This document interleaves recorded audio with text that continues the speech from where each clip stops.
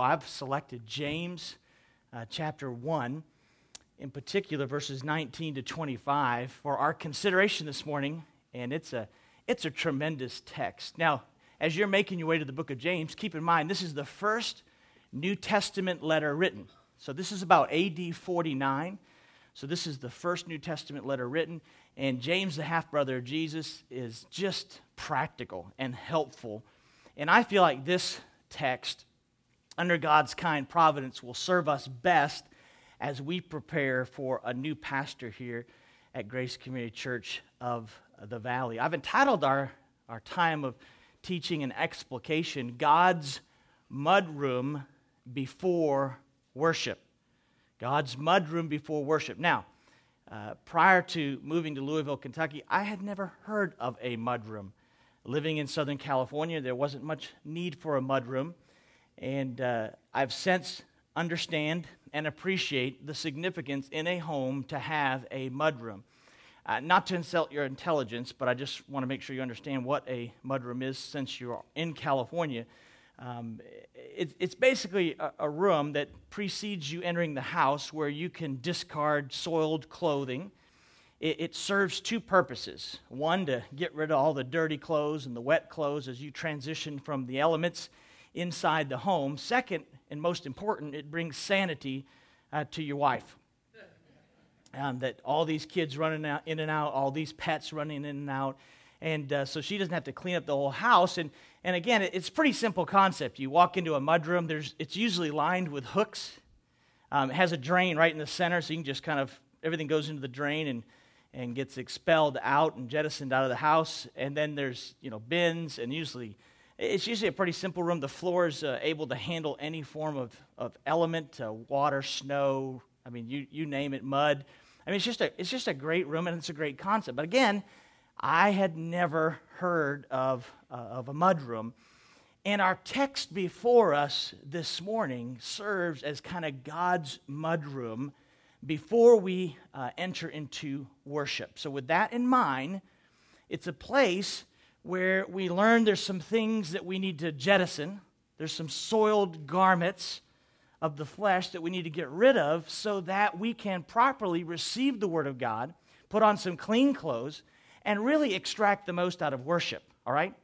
So with that in mind, take a look at James chapter 1, verse 19 through verse 25 as we look at God's mudroom for worship. James writes, "This you know, my beloved brethren, but everyone must be quick to hear, slow to speak, and slow to anger. For the anger of man does not achieve the righteousness of God. Therefore, put aside all filthiness and all that remains of wickedness. In humility, receive the word implanted, which is able to save your souls. But prove yourselves doers of the word, and not merely hearers only, who delude themselves. Why? For if any one of us is a hearer of the word and not a doer, he's like a man who looks at his natural face in a mirror. For once he's looked at himself and gone away, he's immediately forgotten what kind of person he was. But the one who looks intently at the perfect law of liberty and abides by it, not having become a forgetful hearer, but an effectual doer, why, this man will be blessed in what he does." James here provides for us the necessary disciplines that allow us to get the most out of corporate worship. Corporate worship is the context, it's the point of discussion, it's the target in which James is writing to. This particular passage serves us like a bit of a little mini worship guide. It's an opportunity to know how to get the most out of worship at Grace Community Church of the Valley. Now, on most church websites, they'll have a little button that says, "This is what you need to know." As you come to our Sunday morning gatherings, as we gather, just to help people understand if they're a guest and to appreciate the process and the things that we go through. Well, that's exactly what James is trying to do here, but in the first century. He's saying this is what you need to know. When we gather corporately to worship, these are corporate disciplines. These things must be true of us if we're going to get the most out of worship here in the valley. Now, keep in mind also, it's written to caution us. It kind of fronts us to remind us that we're not to take worship with a casual approach.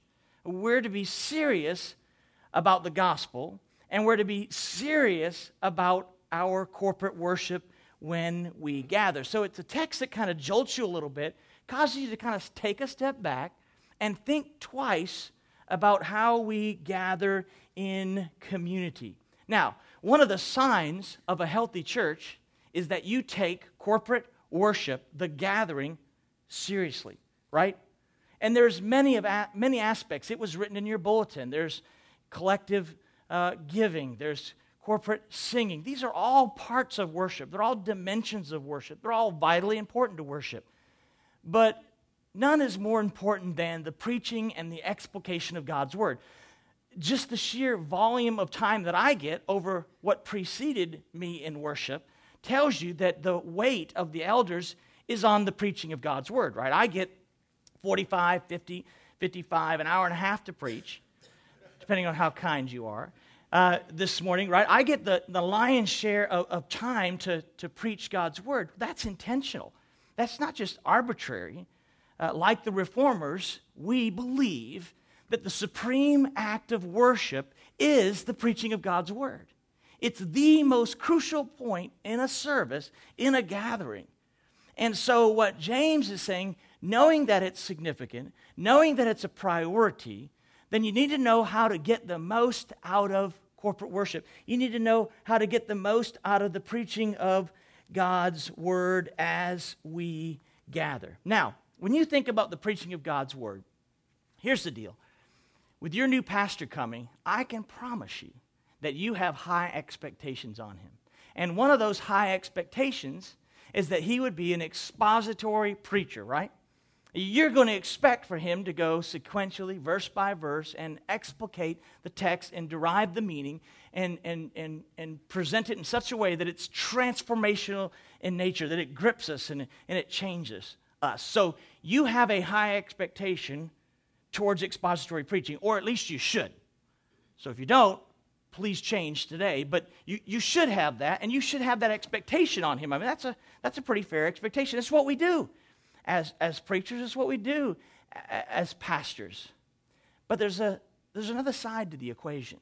You expect good, excellent, expository preaching. Well done. But you need to understand some things from a pastor's perspective. I expect, and Scott's going to expect, good expository listening. It's not just coming here and gaining information, but the whole point of this is about the transformation of lives. And as you expect good expository preaching, I can assure you, I can speak on his behalf this morning. He is coming loaded. He is coming expecting you to respond to God's word. The beauty of the moment is this. James chapter 1 teaches us how to do that. It gives us some content. It gives us the necessary corporate disciplines to really extract the most out of God's word. It's a blueprint for expository listening. It's a biblical audiology. It teaches you how to hear and how to apply the word of God in the context of corporate worship. Now, let me give you a little bit of context because I'm kind of parachuting in the middle of the book of James here, and it's not fair to you. And so any good teacher wants to give you a little bit of runway so we can get off the ground and get flying because we've got to get busy.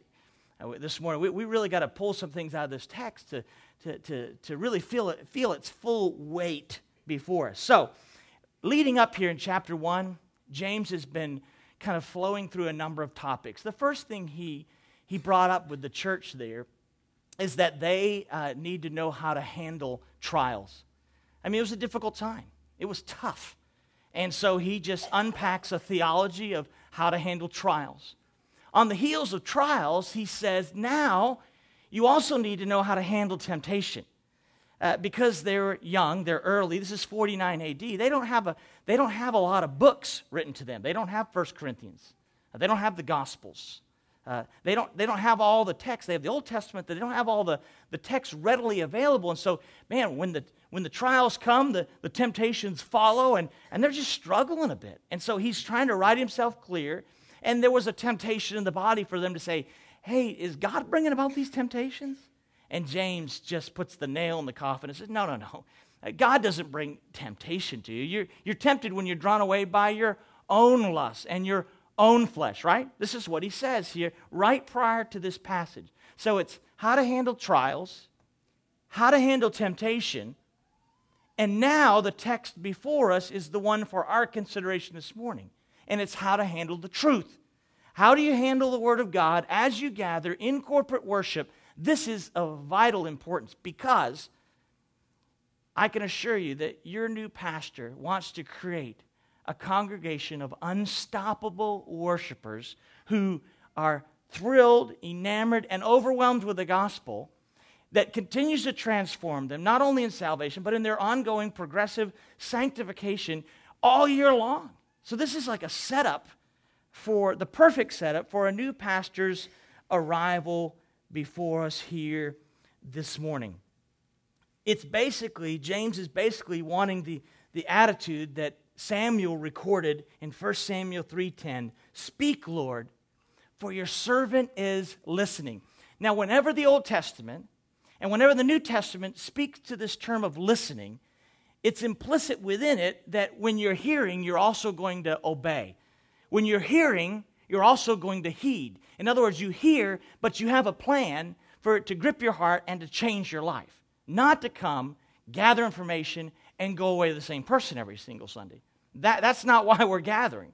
We're gathering to have our lives transformed. And so James has a goal. He wants to create effective sermon listeners. And so in these 7 verses, he outlays 6 corporate disciplines that must be true of us if we're going to be unstoppable in worship and really get it and really understand what it means to worship God and what it means to get the most out of preaching. Now, one more little note, because it's such a stylistic change.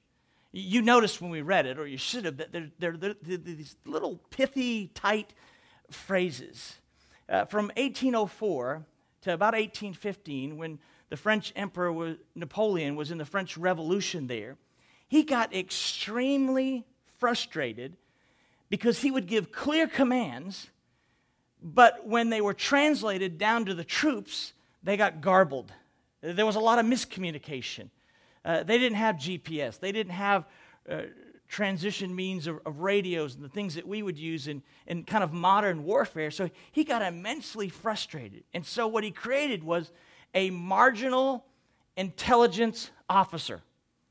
He created one guy that he would articulate his commands to, and this one particular guy barely could read. He wasn't the sharpest knife in the drawer, didn't have tremendous education behind him. And the reason why he did that is because he wanted to make sure that if this guy could get it, if he could grasp these commands from Napoleon, that when he went to the troops to re-articulate them, then everybody else would get it. So if the lowest guy with marginal intelligence could grab it, then the whole army could, and they could move in lockstep and really take advantage of the opportunity and really advance in war there at that time. And the whole goal was clear, crisp commands.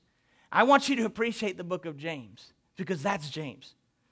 He just goes bang. I mean, it's like he steps up and swings away and delivers a haymaker. You know, it's just bow, bow. I mean, just constant, crisp, clear commands. They almost don't even need an explanation. Now, I will serve you well in trying to give some HD to it and give you some color to the text, because I think it's important for all of us to grasp it. But I mean, that's the way it is. You could read it on your own and go, golly, I get it. I mean, this makes perfect sense. This means this is what it looks like to worship at Grace Community Church of the Valley. This is our new button on the website, how to get the most out of corporate worship, how to get the most out of the preaching of God's Word. Now, back to our topic. It's God's mudroom, right? So that means there's going to be some things we need to jettison. And what's interesting is the Scriptures all through the Old Testament and New Testament use physical filth to be a metaphor for spiritual filth. There's some things you got to get rid of. There's some things that you're going to have to jettison. And then there's some things you're going to need to put on. You're going to need to adjust and change. He's actually going to use a clothing metaphor, and I'll point it out to you. You don't see it necessarily in the English text, but it's in the Greek text. And I'll point it out, in which we get our meaning behind God's mudroom for worship. So you ready to go? Ready to get busy? There's 6.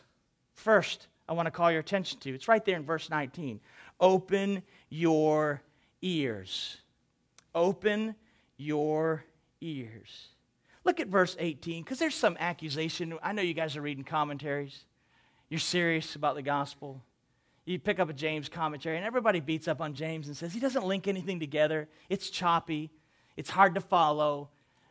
It's not the case at all. Look at verse 18 there. To appreciate this, James writes, in transition, in the exercise of his will, God,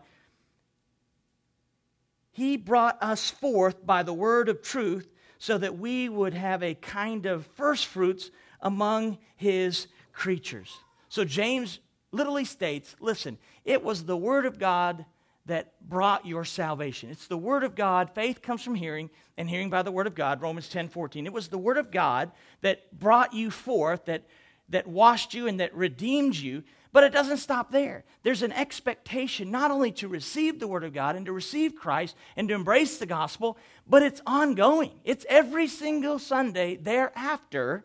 When you gather in corporate worship, it's going to be the word of God that not only saves you, it's going to be the word of God that sanctifies you. And then he says, hey, this is what it looks like. This is what we got to do. When we gather to worship, and it's the supreme act of worship, the whole service by the elders' choice is weighted on the preaching of God's word. This is what it's going to look like. And, as a matter of fact, a true believer, one who, as verse 18 says, has been brought forth by the word of God, she will have an insatiable appetite for the word of God. This is evidence of new birth. This is evidence of new life in Christ, that you desire to grow, that you desire to apply God's word. Now, I'm using the NAS. I think you guys typically use the ESV. When the NAS opens here, it opens with an indicative statement. This you know. It's not actually the weight of the text. The weight of the text is actually an imperative. It means this: never forget this. Notice the intensity, just sheer by my communication. Don't forget this. This is important. This is what James says. You can tell he's transitioning, and he's saying, listen, this is serious biz. This is something you need to kind of sit up, pay attention to. You really need to get this in particular. Now take note of this. And then he says there in verse 19, my beloved brethren, true pastor's heart. He's about to light him up. I'll be honest with you. He's gonna jump all over us. So I have to do it to you. So it's just part of the text. So he's gonna crush us a little bit. So it's kind of he's just being sweet. He's being kind. He says, I'm doing this because I love you. This is something we got to go through. This is something we got to work through together this morning. It's just kind of a pastoral appeal. Now he says, next, everyone. Notice it. This you know, my beloved brethren, but everyone. So corporate worship, context, everyone. Nobody's exempt here this morning. These are the corporate disciplines for all of us. Comprehensive, no exceptions. And then he says, you must be quick to hear.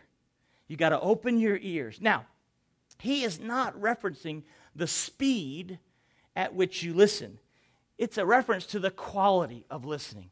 He's calling for a qualitative amount of listening, that you really sit up, you listen, you get it. Now, why would that be important? You're in the 1st century, AD 49. Why is it important that you hear oral communication and you get it? Because you didn't have all these books written yet. This church here, they didn't have it. They didn't have 1 Corinthians, as I stated before. They didn't have the book of Revelation. They didn't have Thessalonians. They didn't have the Gospels.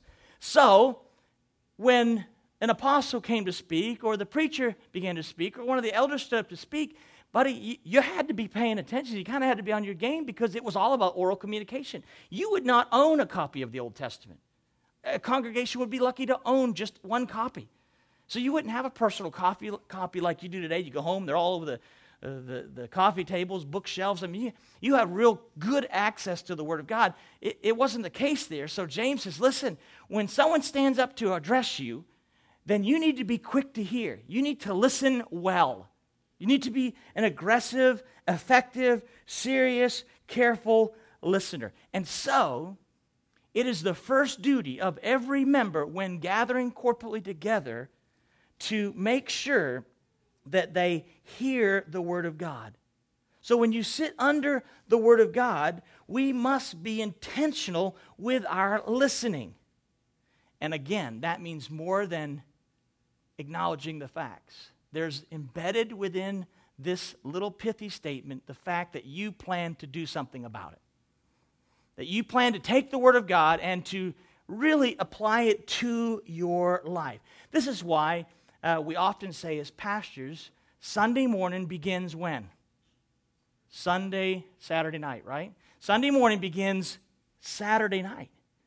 Let me just give you a little peek into how we function as a family. It's like pregame Saturday night. Now, there's the occasion where there's something going on and we stay out late Saturday night, but by and large, as a rhythm of our lives, Sunday's the first day of the week. It's the most important thing that happens. This hour, honestly, might be the most important hour of your week, right? So we get ready for it. We get rest. We try to take out all the variables. The kids' clothes are ironed and kind of laid out. We've kind of thought through what breakfast is going to look like because, Satan likes to jerk around with families as they're trying to go to church and get you off your game and get you distracted, right? We've all experienced that as parents. And so rest is important. It's not only just the physical element. There's an outer man element. There's also an inner man. We're kind of reviewing the passage. That's the beauty of expository preaching.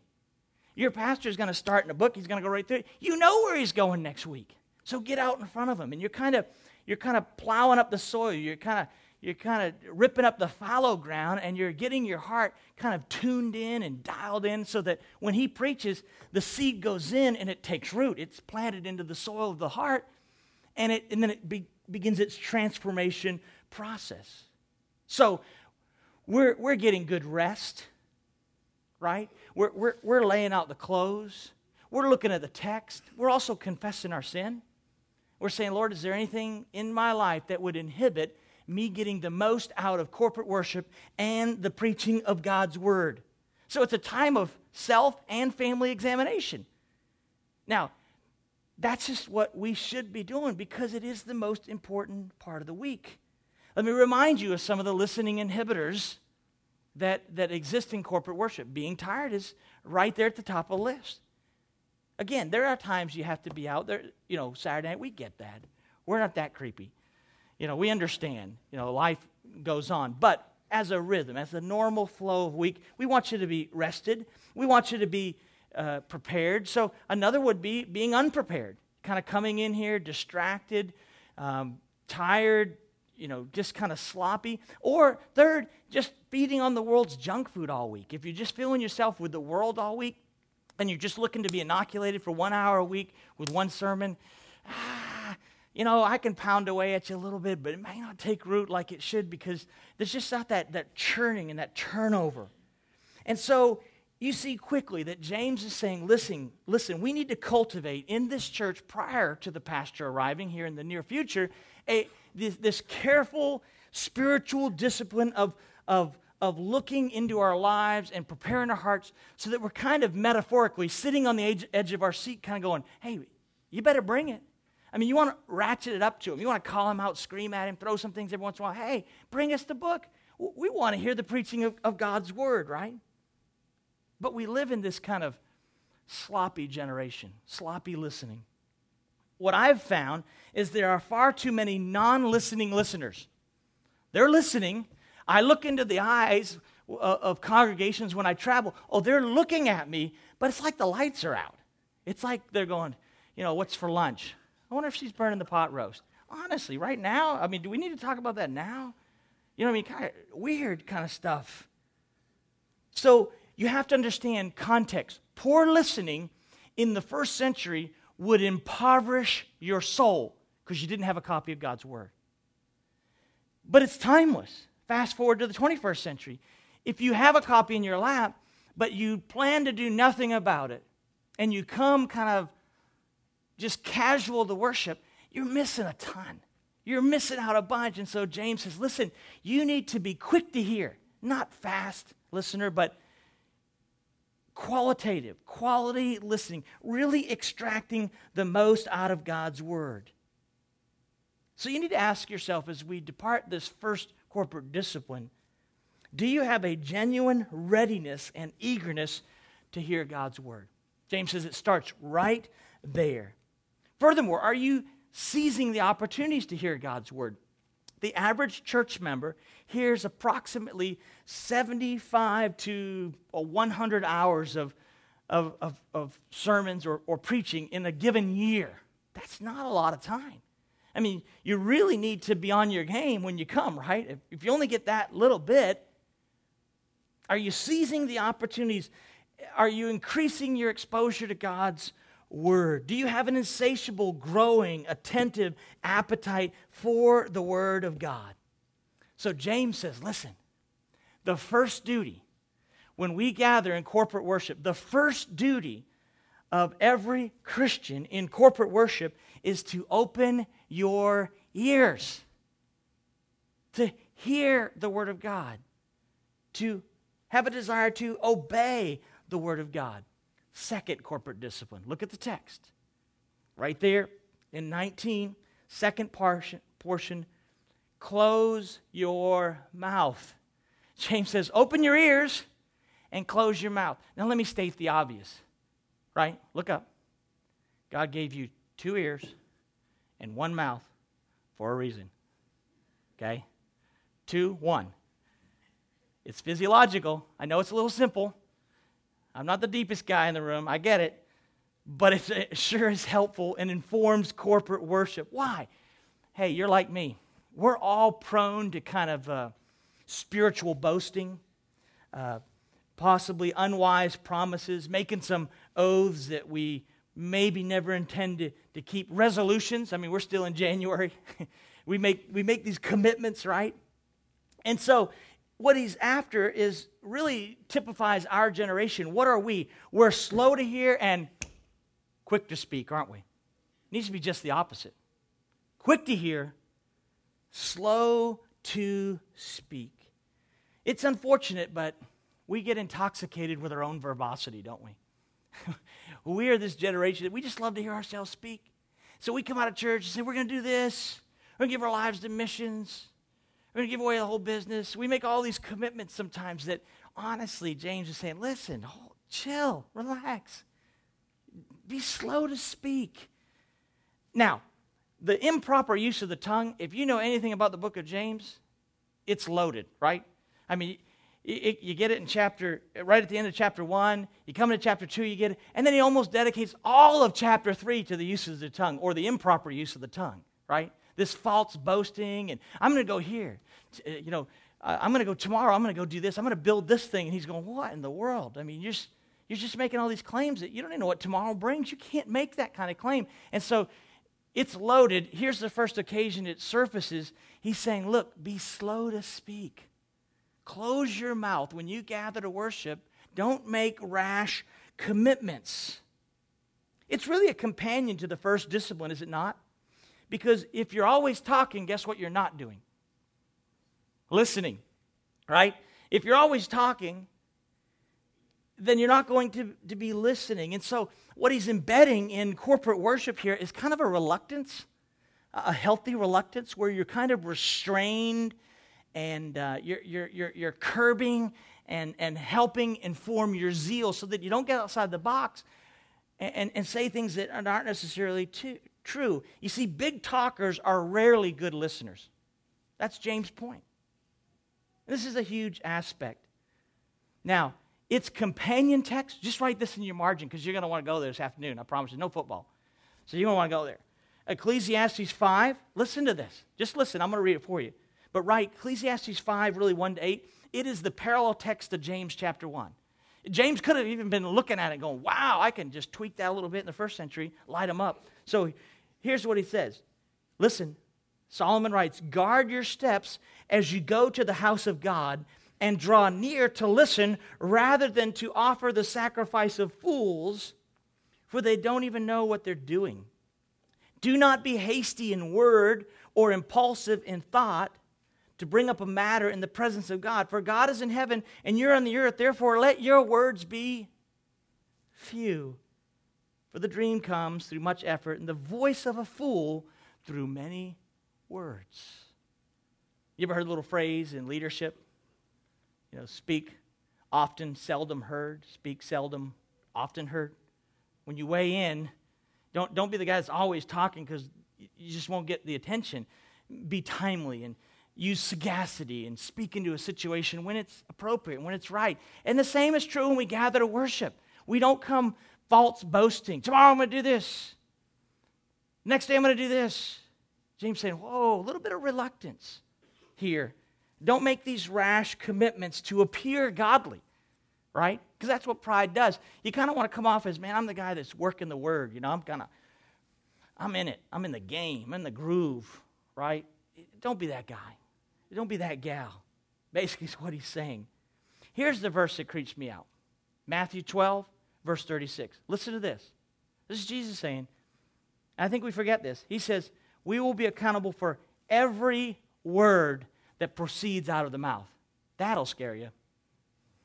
That'll give you a little reluctance in the old step, right? I mean, that's like frightening. Every word. Every single word. It's funny, we call it a quiet time, don't we? I even find myself this morning, I'm not even listening sometimes to the Spirit's voice. Do you remember the old saying? It's better to keep your mouth closed and be thought stupid than open it and leave no doubt about it. Right? And that's basically what James is saying. It's you're like, laughing, but we're all going, yeah, that hurts. That's exactly what he says. So open your ears. This is how we worship. This is every Sunday. This is not just today. Open your ears, close the mouth. Open your ears, close your mouth. Third, control your temper. Look at 19C. Be slow to anger. Wow. What is this all about? Listen, when we gather to worship, forbearance is needed. It is absolutely critical here. It's imperative that we control our anger. We control our bitterness. We control our resentment. He's talking about one to another. In the context of corporate worship, as we gather, there has to be a lot of forbearance. Look around. We're not all coming from the same background. We don't all have the same passions. We don't all see things the same way. So there has to be this huge forbearance. And what happens is when you get angry, I can assure you, it kills your ability to listen to the Word of God. It inhibits worship. It quenches the Spirit. It's reckless in worship. When you have resentment and you're embittered, and you got to keep in mind, anger is a controlled emotion. There's a reason why, chap, you don't fly off at work. You don't fly off at work. You may fly off at home. You don't fly off at work. Why? Because you're going to get fired. You can't act like that in public. That tells us, hey, anger is a controlled emotion. We know how to restrain it. And that's basically what James is calling for. A bit of restraint here with this need for forbearance. The word anger here is the word orge, which is a deep-seated, smoldering, petty, resentful attitude towards another. So this isn't just, surface popping off at the mouth. I mean, this is kind of like you're getting entrenched in anger, and it's not helpful. It's not helpful at all. And uncontrolled anger will lead to uncontrolled speech. Now, I've been on 9 church staffs. I've been in the game 23 plus years. I have watched a lot of churches go from being lighthouses for the gospel to towering infernos over this singular issue. Right? Basically, here's the deal. Let me use modern vernacular. James is basically saying, hey, cut each other some slack, okay? I mean, we're all walking around Grace Community Church of the Valley this morning with a huge sign on that says under construction. You ever seen those signs like excuse the mess? That's what you wear every day you come in here. Every Sunday you gather. We could, some of the elders, order some signs. Let's just all put one on and say, hey, excuse the mess. I'm an idiot, right? I mean, that's just the way it works. I mean, did anybody arrive? No. That's what he's saying. Come on, relax. Cut each other some slack. We can't let carnal zeal go after a church. It's a distraction. And Satan would love to distract us with internal divisiveness and look at that person. It's just silliness. It's really petty, and it really has nothing to do with being serious about the gospel and articulating the word of God. And so he says we must put off this dirty garment of anger. Why? Look at verse 20. Look at it. For the anger of man does not achieve the righteousness of God. It never will. So you being frustrated and angry about something is never going to produce a righteous response in people. It just doesn't work that way. It's not going to happen. It doesn't bring about the righteous life that God desires people to have. Actually, when you're angry, you drive everyone away, including God. So you may think that you're about to worship, but you're not. It doesn't produce the righteous life. So we need to move a little quicker here, so let's review. First, corporate discipline. Open your ears. Second, close your mouth. Third, control your temper. All right? Don't let yourself get carried away. Don't let carnal zeal. It'll so distract you. You'll be petty and silly. It just doesn't work, James says. Come on. This is corporate worship. Fourth, clean your heart. Look at verse 21. Now, just so you'll understand, main verbs in verse 21, that means this is the thrust. This is the whole point of the passage. Remember, there's a main verb in the Greek language? It's the punch. It's the point. So verse 21, therefore, put aside all filthiness and all that remains of wickedness in humility, receive the word implanted, which is able to save your souls. This is how you receive the word of God. The day there connects verse 21 to verses 19 and 20. So he says you need to stop doing these things. Therefore, this is what you should be doing. And here's your clothing metaphor. You see this phrase, putting off these things? It was a word that would describe the removal of clothing in the Greek language. It is to discard dirty clothes, to divest, to derobe ourselves. And in God's mudroom, there must be first a putting off before there's a commensurate putting on and the receiving of God's word. We've got to make our heart receptive, but it first must be cleansed. There has to be a washing.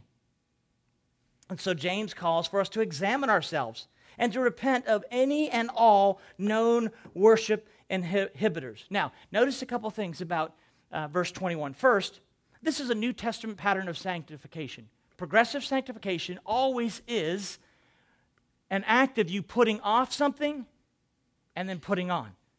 So you put off the unrighteous vice. And if you only did that, if you're always saying no, no, no, no, no, you won't ever get sanctification. You have to say no to sin, but you also have to say yes to the righteous counterpart to that, right? Take a thief. When is a thief no longer a thief? When he stops stealing, right? Wrong. That's part of it. That's half the equation. He stops stealing. Then he gets a job and contributes to society. See, you got to put off the theft and then put on the righteous counterpart there would be to get a job. Same thing is true.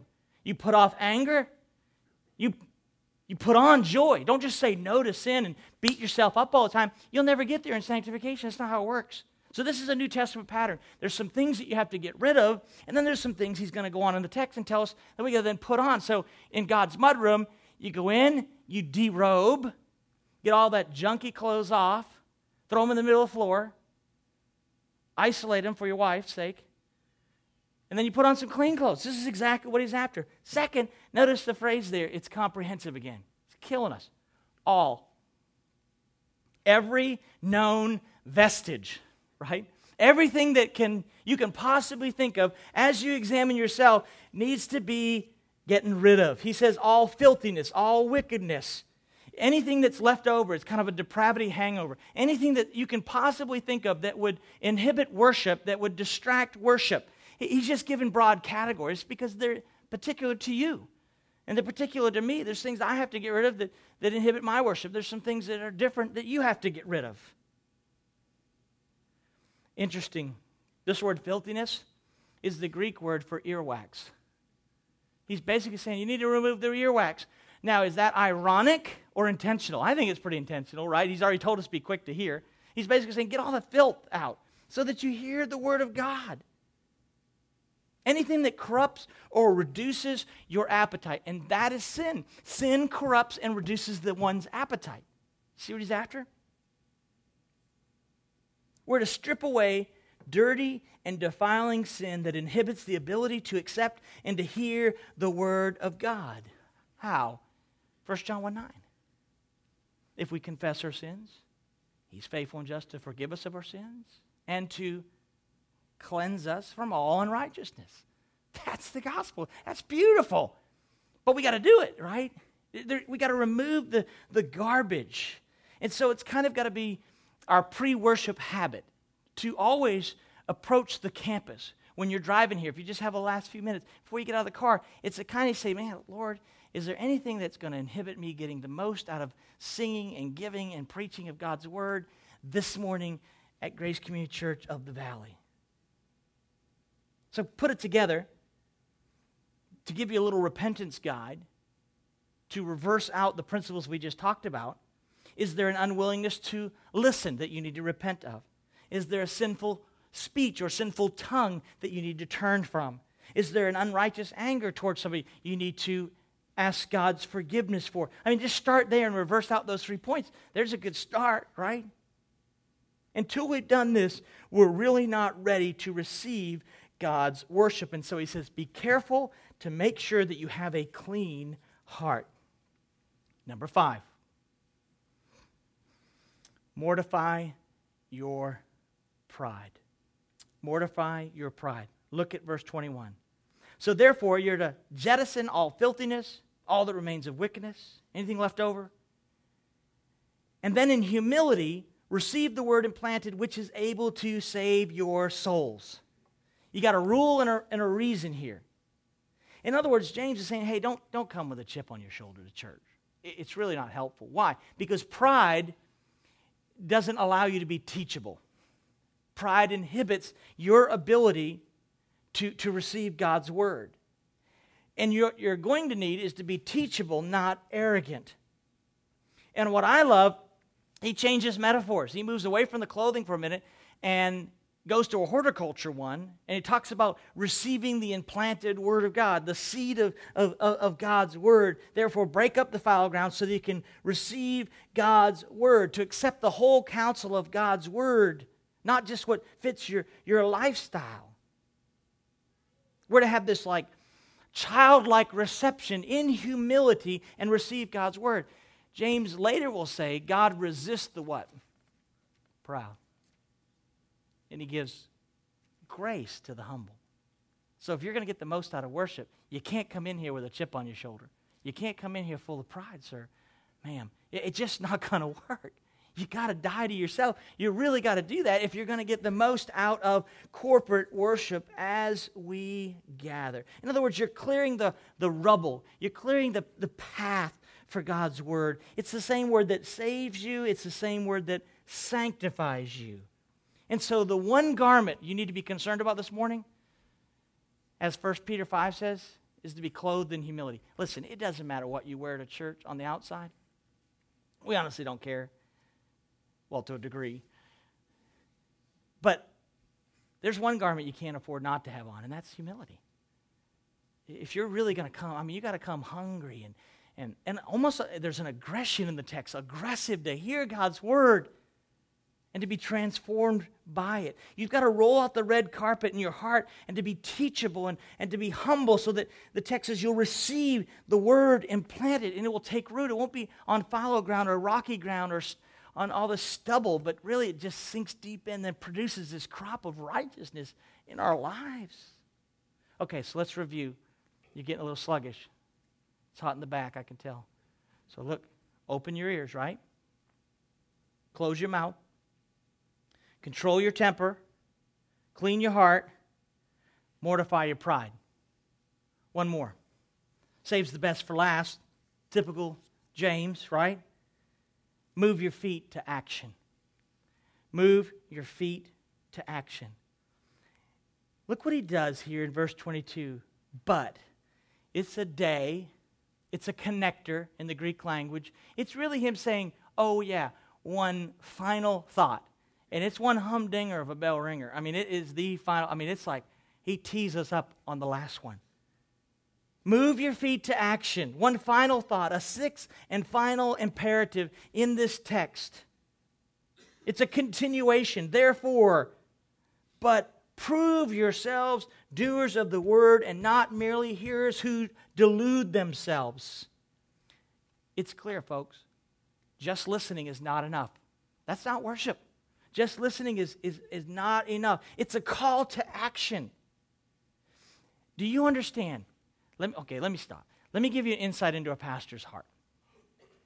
The highest joy that Scott Artavanis will have as your pastor will be when you respond to the preaching of God's word.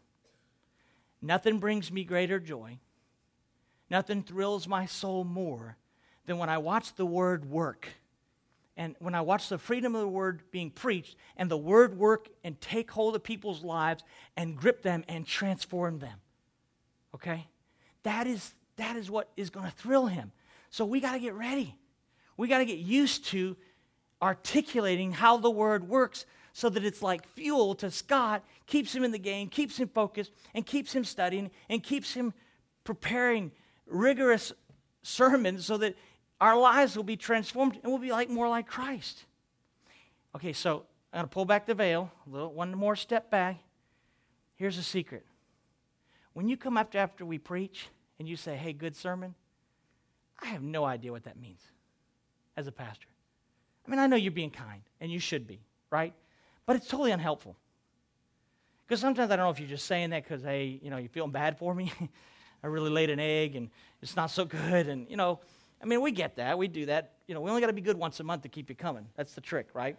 So that's our game. But, no, I mean, it's just like you don't need to say that. What would bless a pastor? And I'm just trying to help you when your pastor comes. Don't tell him good sermon. Tell him, this is what God's word did in my life today. You'll freak him out. Because we get kind of used to the whole good sermon thing. So here's the deal. After today, I'm going to let you do it today because we don't know each other. So you can do it today. You can tell me, hey, good sermon, make me feel good about myself. After today, no more good sermons, okay? I dare you, and I double dog dare you, never to go up to Scott and say, hey, that was a good sermon. It's unhelpful. Go up and say, hey, this is what God did to me. He totally convicted me that I ran my mouth this week. He totally convicted me that I was slothful. He totally convicted me I haven't been reading my Bible and praying like I should. I mean, there's 1,000 ways we got to grow because we're under construction. I'm telling you, this is what James is after. He's saying, don't just be a hearer. Be a doer. Every time we preach, it's called transformational expository preaching. Its goal is to change us. It's to transform us into the likeness of Christ. This is what I'm planning to do about it, preacher. Hey, Scott, this is what I'm going to do this week. I got to go talk to Bill. I could tell he was a little creeped out, what I said. I'm going to go back and talk to him. Tell him that you will, I promise you, it'll be such a sweetness of moving yourselves to action. It'll be so contagious that people will want what you have. You see, just listening is not enough. You've got to be an early adopter of the Word of God. And listen, it's not how much you get of the Word of God, it's how much the Word of God gets a hold of you. That's the end game here, right? So I just want you to kind of peer behind the curtain. We love you being sweet rather than being, a curmudgeon. We love that. But go the next level as a congregation and start really going aggressive on application. Because that is what Christianity looks like. It looked like that in the first century, and it's what they needed to change. It should look like that in the 21st century. And he says we need to be expository doers. So not only are you going to be an expository listener, you've got to be an expository doer. You just can't run around championing, we got an expository preacher. La-di-da. We need to be doers, right? We need to really get in the game here and get serious about our personal sanctification. We're called to be active listeners. And here's why. Did you notice it in the text? Scary. It is absolutely dangerous for us to come into this room and have no plans to do anything about the truth. You will train your heart to be a professional sermon listener. You'll rip them apart. He slurred his speech. He mixed his pronouns. And you'll do all that stuff, and you won't even get it. I mean, God's always used guys, they're like me, dumb as a bag of rocks, to preach God's word. Because he gets the most glory out of it. Because it's His Spirit's work in our lives. This is His delight and pleasure. Here's the deal. Too many of us are auditing the sermon. Not planning to do anything about it. Not planning to take the test. Not to write the paper. Just auditing the sermon. Careless listening. And he says here, you're going to delude yourself. That's the scary part of the text. You're actually going to convince yourself because you came here, you're actually growing. But you're not doing anything with the word. You're not. And that's the worst place to be, right? Is to be self-delusional about your own personal sanctification. And oftentimes everybody else can see it, but you can't because you're deluding yourself. It's careless listening. And James is saying careless listening is sin here in verse 22. Prove yourselves doers of the word and not merely hearers only. So what does that look like? Well, give us a little clarity, James. Beautiful. That's what he does. He gives us an illustration. This is what I'm talking about. Look what he says. Verse 23. For if anyone is a hearer of the word and not a doer, he's like a guy who looks at his natural face in the mirror, and once he's looked at it himself, he goes away, he's immediately forgotten what the person looks like. So you have Mr. Forgetful and Mr. Faithful. He creates these two scenarios. He said, this is what it's going to look like in the church. This is what it's actually going to look like. Mr. Forgetful, he looks in the mirror, his gig line's off, his shirt's half untucked, he's missing a button, one collar's flying up, irritating the whole church. If he can't get dressed, can he preach? I mean, honestly. So, I mean, everybody's, doing the unruly hair, needs some skin treatment or something. So he looks in the mirror and goes, hey, looking good, and moves off. James says, what kind of guy does that? That's like coming to church and not preparing to do anything about it. Now, here's the cool feature, little HD.